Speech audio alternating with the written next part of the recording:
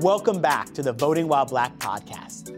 In case you're just joining us, we're talking with the candidates running for president in 2020, getting real about what they think about race and exactly how they would help the movement for racial justice. If you haven't heard our previous episodes, be sure to check them out after this one. I'm Rashad Robinson from Voting While Black, the nation's largest Black-led, volunteer-driven voter mobilization program, a project of Color of Change PAC. Our guest today is presidential candidate Andrew Yang. Mr. Yang is a former tech executive and has held no prior public office, but he has been an outspoken advocate about one signature issue on the campaign trail, universal basic income, which Dr. Martin Luther King talked about extensively in the final years of his life. During this episode, Mr. Yang shared his thoughts about how universal basic income will help the fight for racial justice. Here's what he had to say.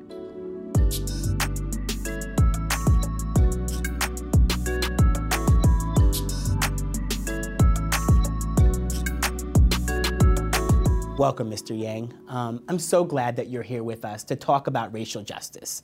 Not just about what you think we need to achieve, but how you think we're going to get there, and the role you see yourself in making that change possible. When it comes to any social change, I talk a lot about knowing the difference between presence and power. And what I mean is issues that Black people care about, issues that affect Black people, are talked about everywhere, online, on the front pages of the newspaper, even on the debate stage. But that doesn't mean that anything is going to change. Presence is not enough. We actually have to gain the power to force change. If we settle for presence, attention, instead of real power, then we don't get the change. And the system we have— I love this so much. —just continues to go on, right? Yes. Yes. Almost every candidate, including yourself, has a platform on race. The policies they say they will implement. But today, rather than talking about policy alone, I also want to talk about power. How you're going to be part of building the power we need to actually make those policy promises real, to make racial justice real, to move the country to a place in which anti-Black racism doesn't affect every aspect of life, and ultimately a way to make Black people and all people more powerful. So thanks so much for being here, Mr. Yang. This podcast is less about what candidates' racial justice policy positions are, and much more about how they plan to make racial justice a reality once in office. But first, I want to ask you about your past experiences and how they've informed your work. I'm the son of immigrants. My parents met as graduate students in California. I was born in upstate New York, and I was one of the only non-white kids in my town. I was the skinny, nerdy Asian kid that you might remember from the 80s movies. They might have, though the skinny Asian kid would never have been the focus of the movie. You just might have been walking around in the background. And so I was acutely aware of my own racial identity from when I was very, very young. And I tried to fit in because that's what you do as a kid. And then when I got older and more mature, I realized that my experience was one thing, and that there were other experiences that Blacks and Latinos and other racial groups went through that were significantly different, and I would say much, much more severe in terms of the power dynamics or the economic injustice that people experienced from when they were very young, or since before they were born, honestly. So that's been my experience personally. I believed in the American dream growing up, and my role as president is to make the American dream real for all of us, particularly people who right now are shut out. So when you think about the policies that you've put forward and you think about the platform, how have those experiences, sort of the recognition that that your own experiences created limitations, but there were other folks from other communities that had a whole different set of other experiences. Yeah. And part of public policy, part of politics is about how do we figure out the path towards a more equitable, a more just place for all of us to live. So I'm interested in sort of how those experiences have translated into the platform that you have. Well, I said this at the LA debate where I was the only candidate of color, and you have to ask why that is. And then you look around and say, well, fewer than 5% of Americans donate to political campaigns, and people of color have less disposable income and are thus much less likely to donate to political campaigns. So you wind up with a massive differential in terms of sources of financial resources for candidates, and then that influences who winds up on the debate stage. So the big challenge to me is to balance out the economic power, and there's no real way to do that except to get a hold of the government and rewrite the rules of the 21st century economy to work for people. And certainly, African Americans have it much worse than other groups in terms of the economic base and access to opportunity. I said on the debate stage that the net worth of an African American household is only 10% that of a white household. And unfortunately, that's going to get worse, not better. One study showed that median black household net worth will go to zero by 2053. And that's only a few decades from now. And then you have to ask, well, how the heck is it going to go down, not up? And the reason it's projected to go down is that we're in the process of decimating the most common jobs in the economy: retail, call centers, manufacturing, trucking. It's like an economic natural disaster. And we all know who suffers most in a natural disaster. It's black people, it's people of color who have lower levels of resources. So that's what we have to change well before this tidal wave comes in and sweeps away many of our people and communities. So how do your policies, right, address those things, right? If we're talking about sort of where black communities are in terms of the household wealth income, maybe you should talk a little bit about the freedom dividend. I'm interested in sort of how that addresses that, and if you see that as connected to racial justice. Yeah, it's been championed by Martin Luther King himself in his book, Chaos Our Community. He said we should have a guaranteed minimum income for all Americans. This is the center of my entire campaign. I sat with Martin Luther King's son in Atlanta, and he said that this is what his father was fighting for when he was killed. And you have to ask yourself how we celebrate Martin Luther King's birthday every year, and then you never see anything about what he was fighting for when he died. It's always, I have a dream, and you have this image, and you see his face and hear his voice. But it doesn't say we should have a guaranteed minimum income for all Americans, which is what he was fighting for. So we somehow have lost our way. I mean, maybe we never even had it when he was fighting for it, but over the last 50 years, in my mind, that message has been lost, and we need to put it front and center in American politics again, that as citizens and owners and shareholders of this country, we should all have a dividend on our economic progress. Yeah, and so I'm interested in how the dividend relates to things like the social safety net, which have been, deeply flawed, have been aspects of the economic system that civil rights communities, black communities, brown communities have fought for years to, at the very least, preserve. And so part of, if I read it correctly, the freedom dividend would ask folks to make a choice in some places between the social safety net and the $1,000 a month freedom dividend. So I'm interested sort of how you think about that in relationship to sort of rewriting or at least powering forward what's coming in terms of the wealth and income inequality that you talked about earlier. Yeah, we need a game changer in American life. And one of the problems, there are a number of problems that we need to address. I would never be someone who would take anything away from anyone, particularly if they're relying upon that for their month-to-month needs. So to me, the best path forward is to have this $1,000 a month dividend, which would be a game changer for families around the country. If you have two adults in your household, including an 18-year-old child, that's $24,000 a year. I mean, this would transform tens of millions of American lives. It's the biggest thing that anyone's been talking about in American politics for generations. So what we do is we say it's universal, it's opt-in, and if you do opt-in, then you would be asked to forego benefits from certain existing programs. And what type of programs? Would it be food stamps, SNAP? So it's the cash and cash equivalent programs, so SNAP benefits. It is not anything healthcare related or anything housing related. And when I talk to people who are recipients of various government programs, they, one, dislike all of the requirements and constraints and hoop jumping. And number two, they live in fear of the fact that the benefits are going to be taken away in some way. And the darkest part about it is that there's this fear that if they work or do better or have a certain amount of income, then their benefits disappear. So this dividend is ours as a right of citizenship. There's no fear of it being taken away ever. You can do whatever you want with it. And if you decide to go out and get a part-time job and generate some additional income, then that just stacks on top of it. Yeah.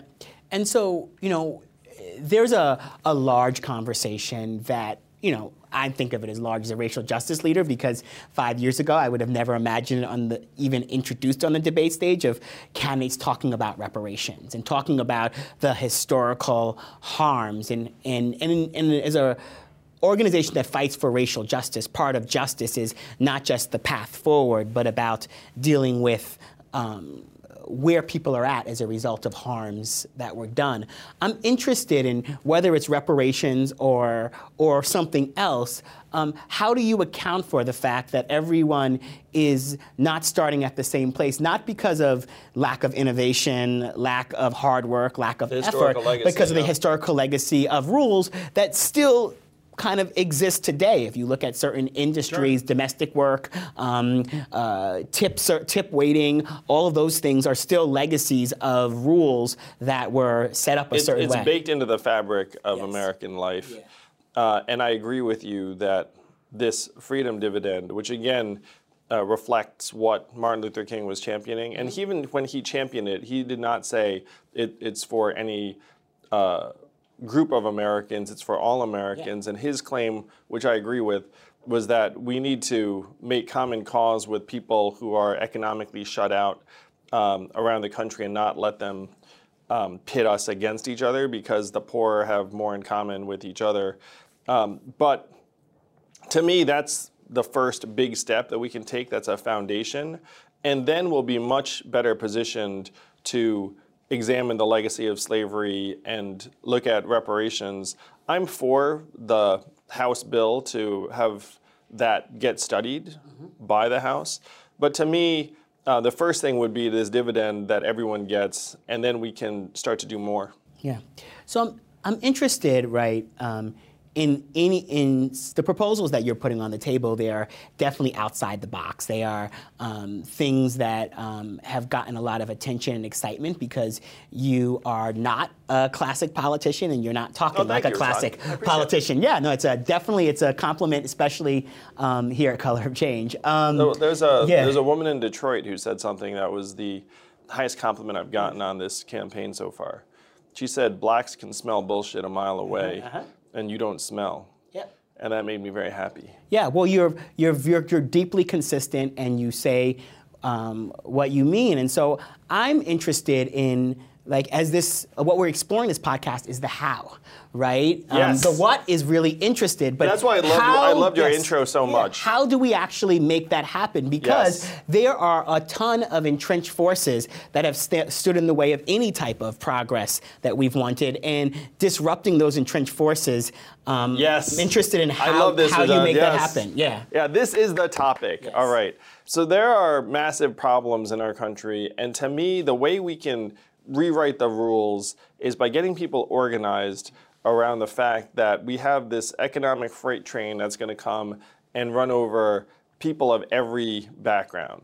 So artificial intelligence is about to leave the lab, and that's going to affect not just call center workers and truck drivers, but also radiologists and lawyers and accountants, because this software can do the work of many white-collar workers much faster and more efficiently. And it's already happening in some of the banks and some of the big financial industries because they're automating a lot of their work first. So if we can get everyone organized around the fact that, look, this technological fourth industrial revolution does not care about who you are, what your background is, what your education is, this is going to affect us all, then we have to try and humanize the economy as quickly as possible so that it works for each of us.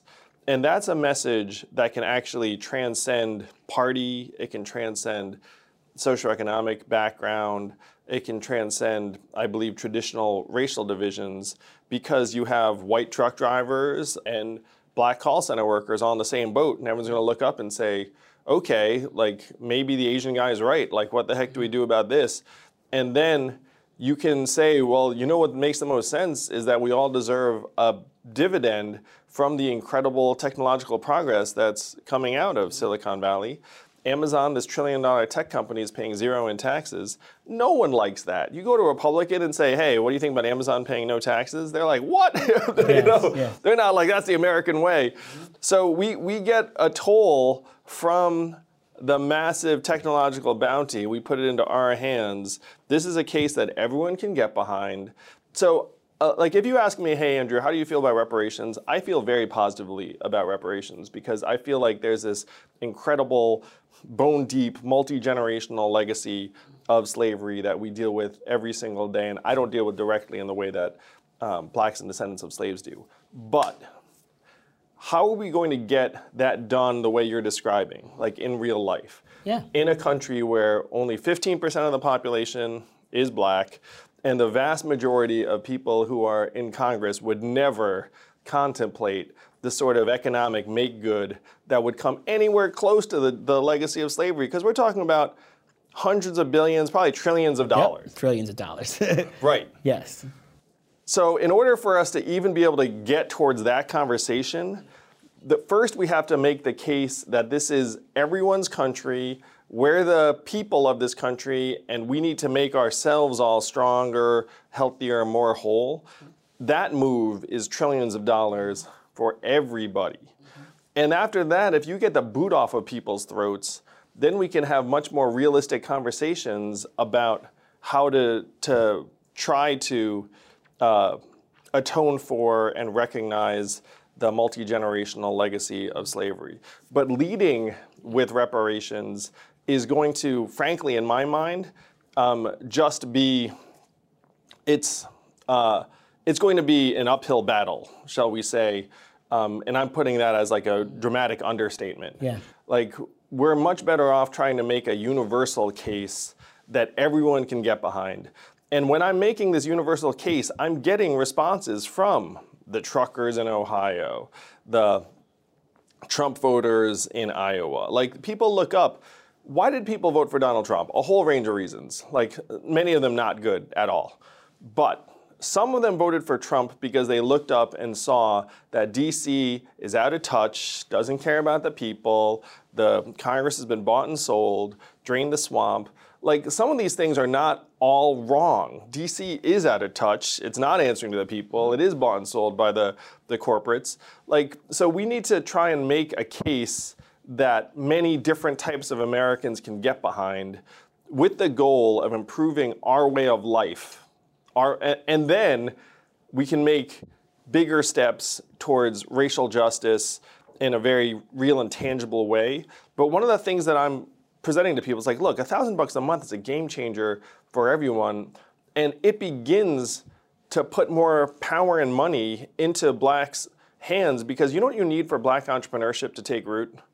Black consumers to have more money. Like, that's it, really. There is no other way.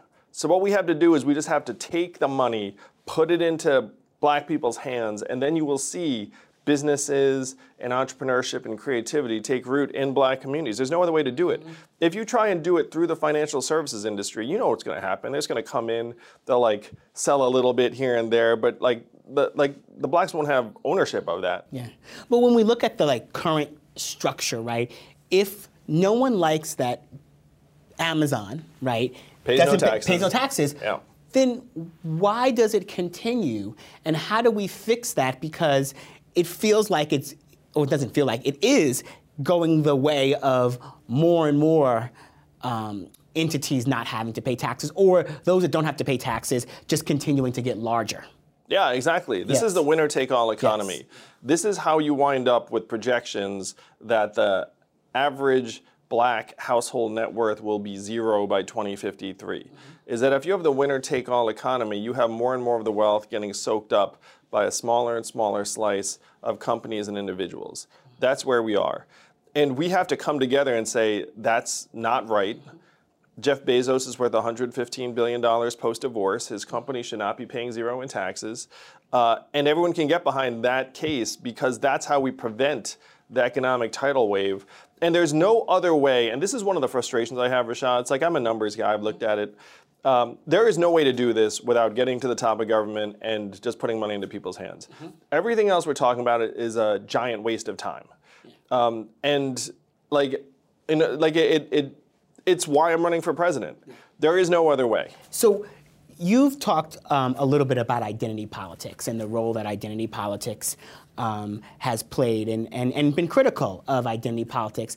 I'm interested, though, in what are the motivated vehicles that you feel exist to actually get people to turn out? Because when I look at the big pieces of social change that have happened over the last several decades in this country, whether it's on racial justice, gender justice, LGBT equality, they have been driven and powered by people who wanted to be more visible, wanted to be heard and counted, regardless of whether they were in the majority, the minority, privileged, or vulnerable. And so I am interested in how you think about working with movements and how you think about the role of identity, given that the Democratic Party is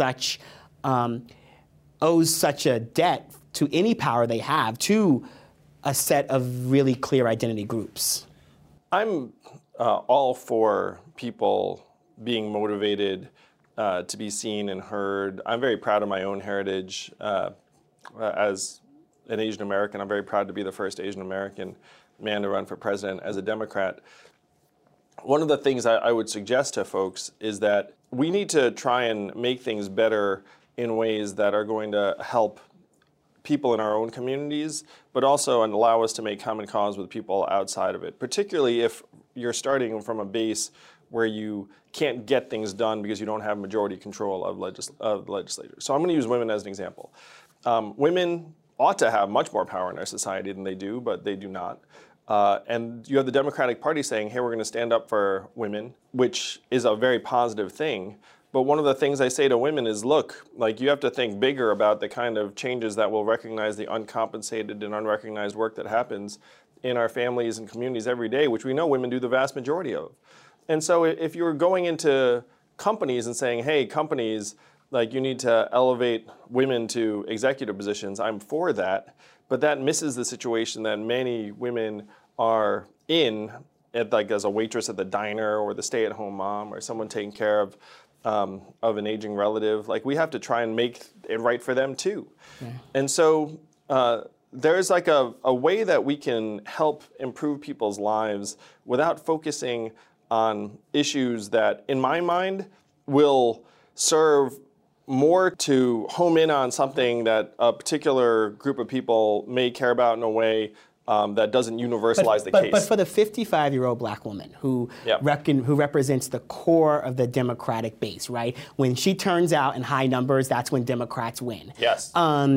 When she's been told we have to give a large message to everyone by multiple Democrats over the years, and that oftentimes means setting aside her issues after the Democrat gets elected to office, right? I'm not for that at all. And so I'm interested in I'm interested in what you say to that voter, to that core piece of the base who has heard a message sometimes that we need to talk to everybody, but what that means oftentimes is that the harms. I would never be someone who says like, oh, we have to talk to everybody in that way.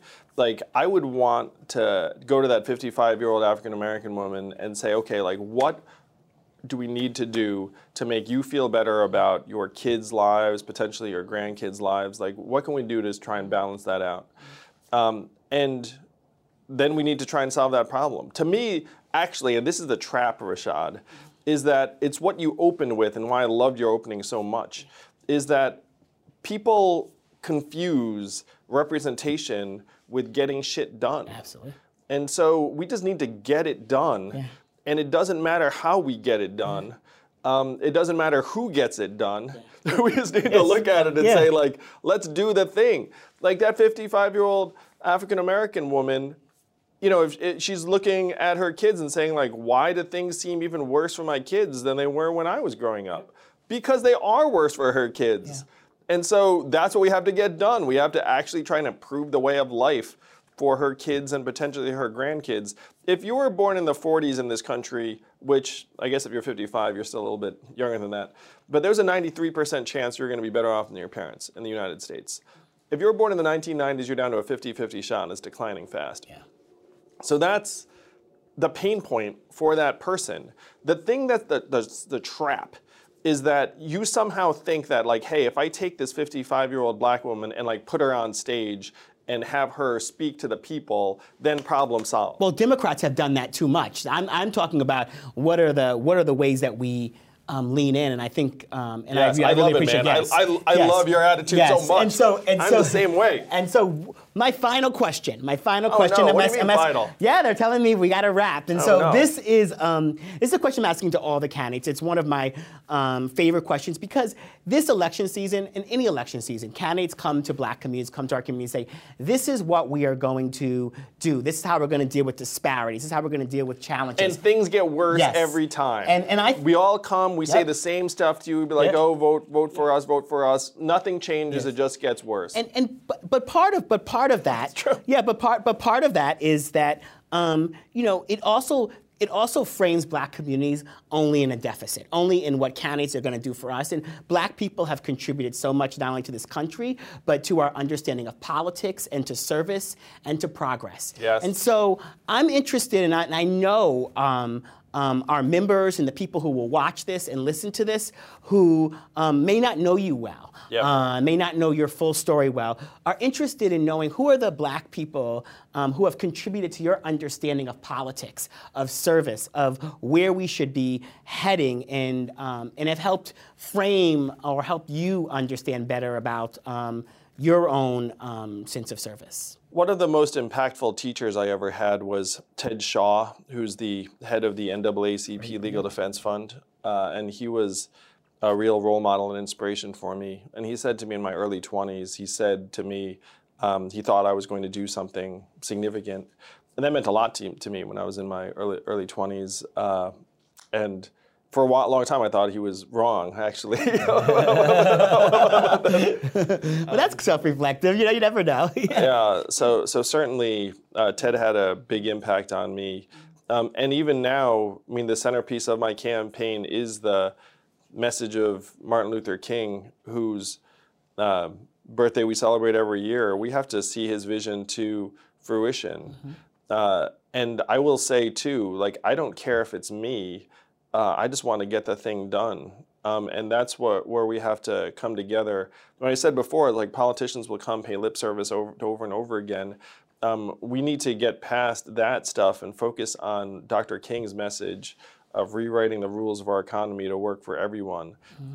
If we do that, then we'll have an honest chance to really address racial injustice in a real way, from a position of strength, what you're talking about, instead of a position of what can you do for me in the community.